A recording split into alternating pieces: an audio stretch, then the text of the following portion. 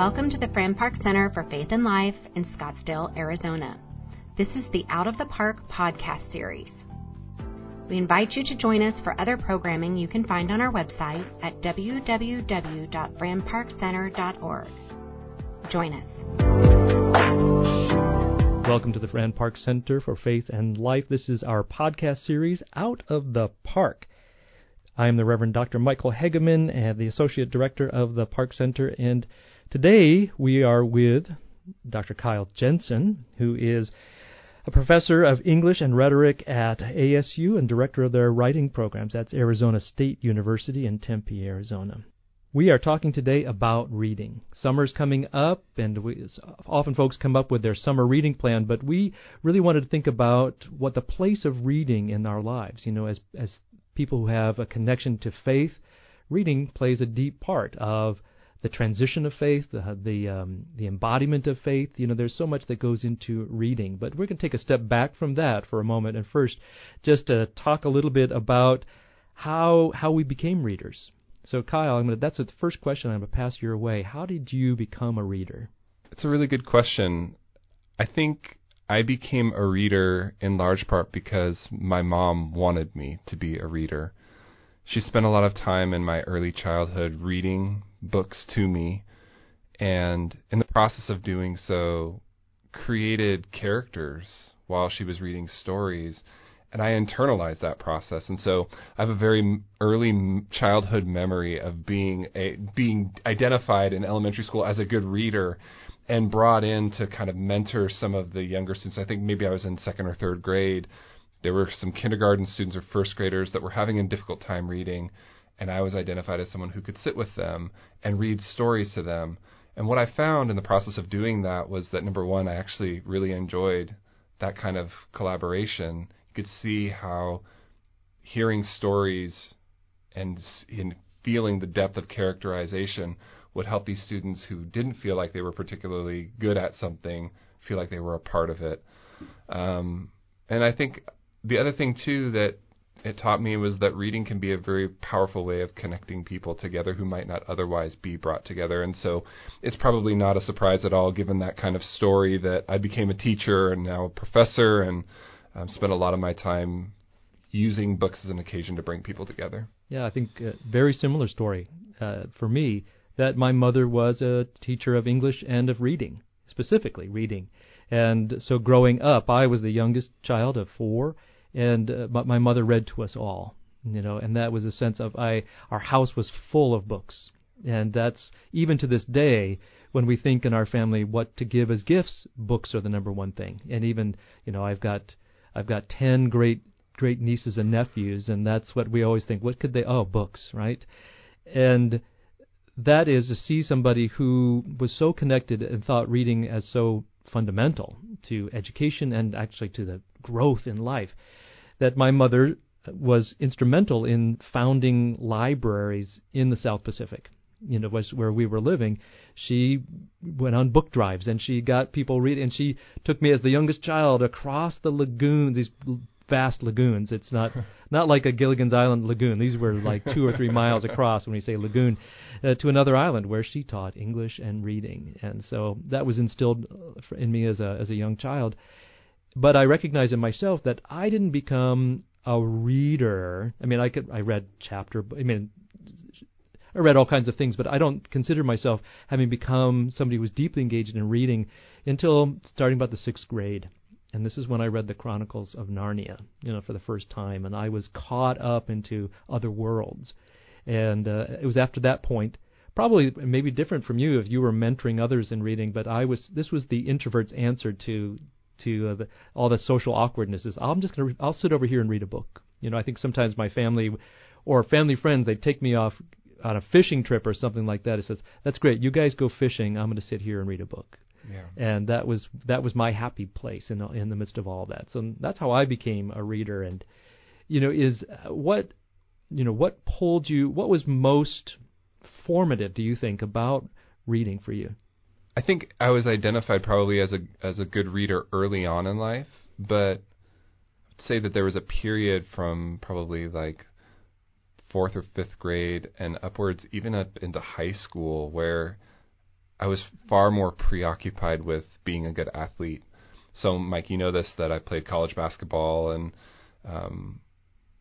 really enjoyed that part of my life. And so much, there's a lot of sacrifice that that you make in order to, be successful in that domain. And I think part of it was reading, in large part because, this, reading takes a lot of time. It takes a lot of energy, a lot of emotional and mental energy.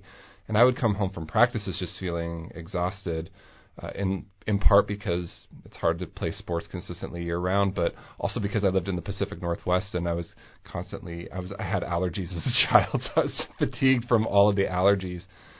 But when I went to a different high school, my junior year, I went to Seattle Christian High School. I transferred and I was a part of this class that was an honors English class, and we happened to be reading as an assignment. We started with the Odyssey, but then we ended up reading Les Mis, and that reactivated for me something that I probably just had forgotten how important it was to me in my early childhood, and kind of set a trajectory for me. I think this is something that I think I want to do. I want to talk about the big ideas that appear in books, and to view writing and the written word as something that's kind of formative to how we not only make sense of ourselves, but make sense of one another. And from that point on, I was a pretty active reader, and all the way up into college, and was an English major, and kind of did the thing. I went kindergarten all through the way through PhD, and just kind of never really slowed down since then. And now to the even point now where I'm writing my own books.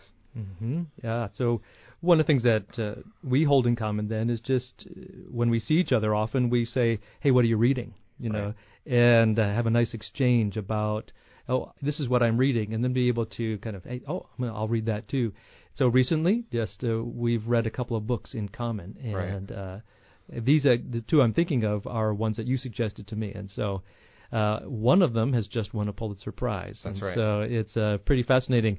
But the way this came up is that I think I said to you, it's like, I'm trying to read books that are inspired by the world of Charles Dickens and his writings. And I mentioned one to you, and you said, you should tell us a little bit about Demon Copperhead.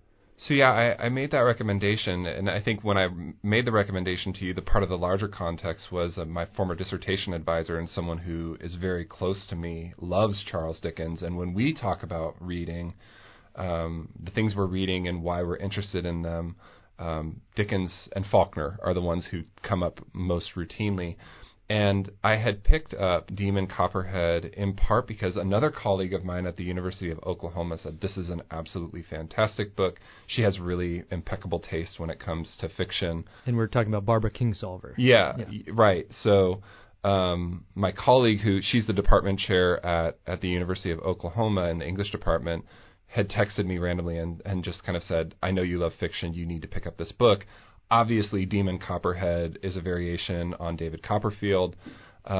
Similar kind of, child who's orphaned, kind of down on their luck, is muddling their way through existence, except that in this particular case, the character is moving through, this kind of like Appalachia, Virginia culture that's preoccupied with football. It's a commentary on the drug use and the role that pharmaceuticals play, the formative role that pharmaceuticals play in that sports culture, but also outside of it as well. But what captivated me, and part of the reason why I recommended it to you, is Kingsolver does such a magnificent job of building culture into the voice of the character himself. And so when you're listening to Demon Copperhead speak about his life, when you're watching the character interact with other people, you're getting a sense of some aspect of the community that exists in that area, that region of the U.S. So you hear in the voice of that character is baked into it this broader culture. It's a community of people that oftentimes is relegated to the margins of society, broader society, such that the problems that they're experiencing become exacerbated because they're not recognized by the broader U.S. culture. So for you and I, we talk regularly about the importance of connecting with people who are relegated to the margins of society. And I think this piece of literature in particular helps us become sensitive to those stories that maybe never make it. And I think that's something that Charles Dickens does well, as what Barbara Kingsolver is doing in this novel is paralleling, is because Dickens in his own time was able to bring the voice of the marginalized to the front, and to instead of those who came a generation before him, say, that are writing these. So I'm trying to think of a female author who wrote the Pride and Jane Austen. So Jane Austen, yeah. Pride and Prejudice. That there are no marginalized characters in some ways in these stories. Like there are no servants in the back. You don't know, they're unnamed people. You just have these people who are part of society. Right. Somebody might question that, saying that these women in these stories are often at threat in to their livelihood, their survival is threatened at some point. But Dickens raises up these marginalized people and their voices, and he's able to tell a larger story than just the characters themselves. And so in it, when we read Dickens, as with Barbara Kingsolver's novel here, that we're able to enter into a world that's more than what's just on the page, in the sense of, yeah, sure, we get to know this main character named Demon Copperhead, and on one hand he is a worthy character to encounter, but he also represents so much more than himself. And so that's the power. Part of if we talk about the power of reading, is that sense that we get to enter into the world of others. It's something beyond ourselves, and to enter in that story. Is that something that you recognize as far as, or you think about when you're reading? I write quite a lot about a modern rhetorician named Kenneth Burke, and he has this really nice turn of phrase about the value of literature. He says that it's equipment for living. And when I read fiction, there's a element to it where I just like stories, and I engage in the story and appreciate the difficulty of putting together something that is just, it's art, it's thoughtful, it takes so much time and energy to produce something that is that complicated and rich. But then there's this other component where I know that art is not separate from life, and that when we read artistic works, it provides us an occasion to think more, maybe capaciously, about the world that we inhabit. It's designed to break apart predictable conclusions. And so, I'll give a really good example. Demon Copperhead is a part of this football culture, and the coach that takes him in as a part of this football culture. And we have a tendency as a culture to think we know what's going on there, in part because we have so much media that tells us what we should be thinking about that. The beauty of Demon Copperhead, and part of the reason why I will return to it again, is that there aren't simple answers. And to the extent that there aren't simple answers or explanations about what's motivating anybody to engage in any particular action that unfolds, and we don't want to give away, too much of what's happening in the novel, but it requires us to kind of pause and say, maybe I don't know as much about this particular issue as I assumed that I did, or that the media is coaching me to believe that I do. Because human beings have the ability to apply lessons in a general way from one place to the next, you can take that lesson and say, well, maybe I don't know a lot about the things that I assume I do. And you can use that as an occasion to have deeper conversations and maybe pause and listen instead of assert. One of the things you said earlier was that in the process of reading, you're actually hearing and listening at the same time. And so that's a fascinating thing, because even earlier today, somebody said, I'm listening to that book on Audible. And they said, oh, well, then you're not really reading the book. Right. And so there's so much that's going on there. It's like, as far as, tell me more, what would you think about when you're reading, you're hearing and listening at the same time? Yeah, that's a really interesting question. And I have to admit that, being the bibliophile that I am, I lived a lot of my young adult and early adult life feeling prejudiced against audiobooks in general. It wasn't necessarily that I felt like they were lesser forms, but they were not the form that captured my attention. I love the idea of walking into a used bookstore, and you've been in these places, the smell of old books and the surprise of discovering something on the shelf that you didn't necessarily think would be there, and being able to get that at a price that's affordable, and then you kind of curl up and you enter into a different world altogether. The professor that I mentioned before, who's the department chair of English at the University of Oklahoma, would invite me, this is when we lived in North Texas, would invite me to come up and give lectures and teach courses in rhetoric with her graduate students.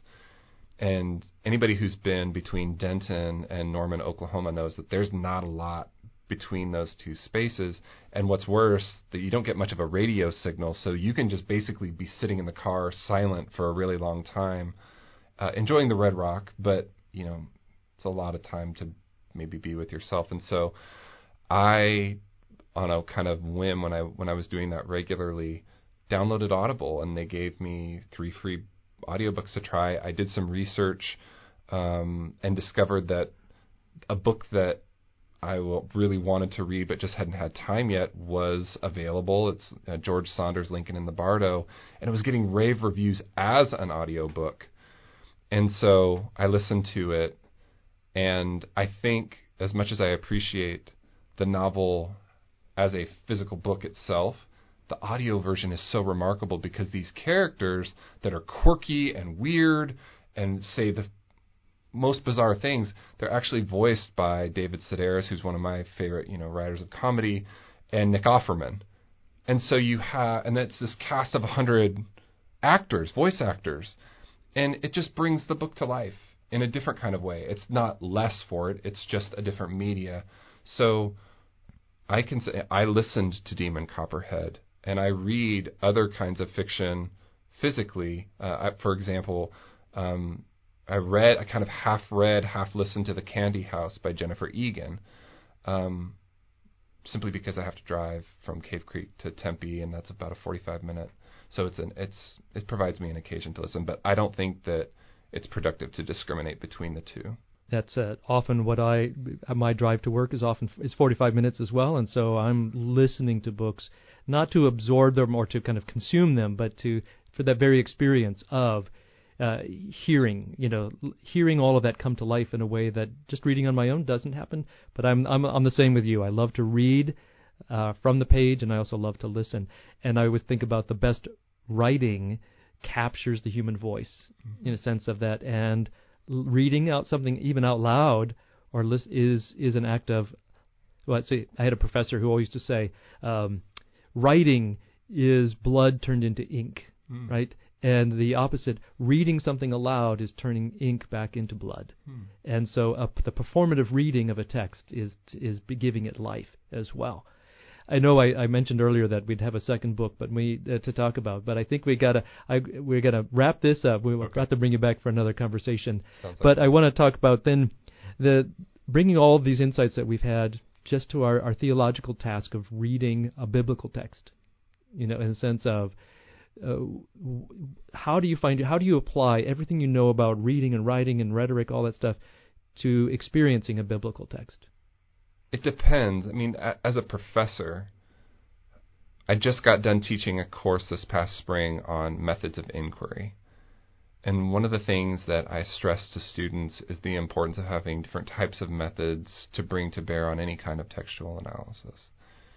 And it's not that you can't use a mixed methods approach. Like, so let's say you want to do rhetorical analysis versus historical analysis. One would focus more on the argumentative upshot, let's say, to an audience, versus just kind of understanding the broader historical significance. Those two things can blend in productive ways, but in order to blend them productively, you have to know that they can be used in certain kinds of separate ways. So, I was talking with a friend yesterday, and we were talking about the importance of when we read text to understand that texts are set in context, and that helps us understand the argumentative inflection points differently.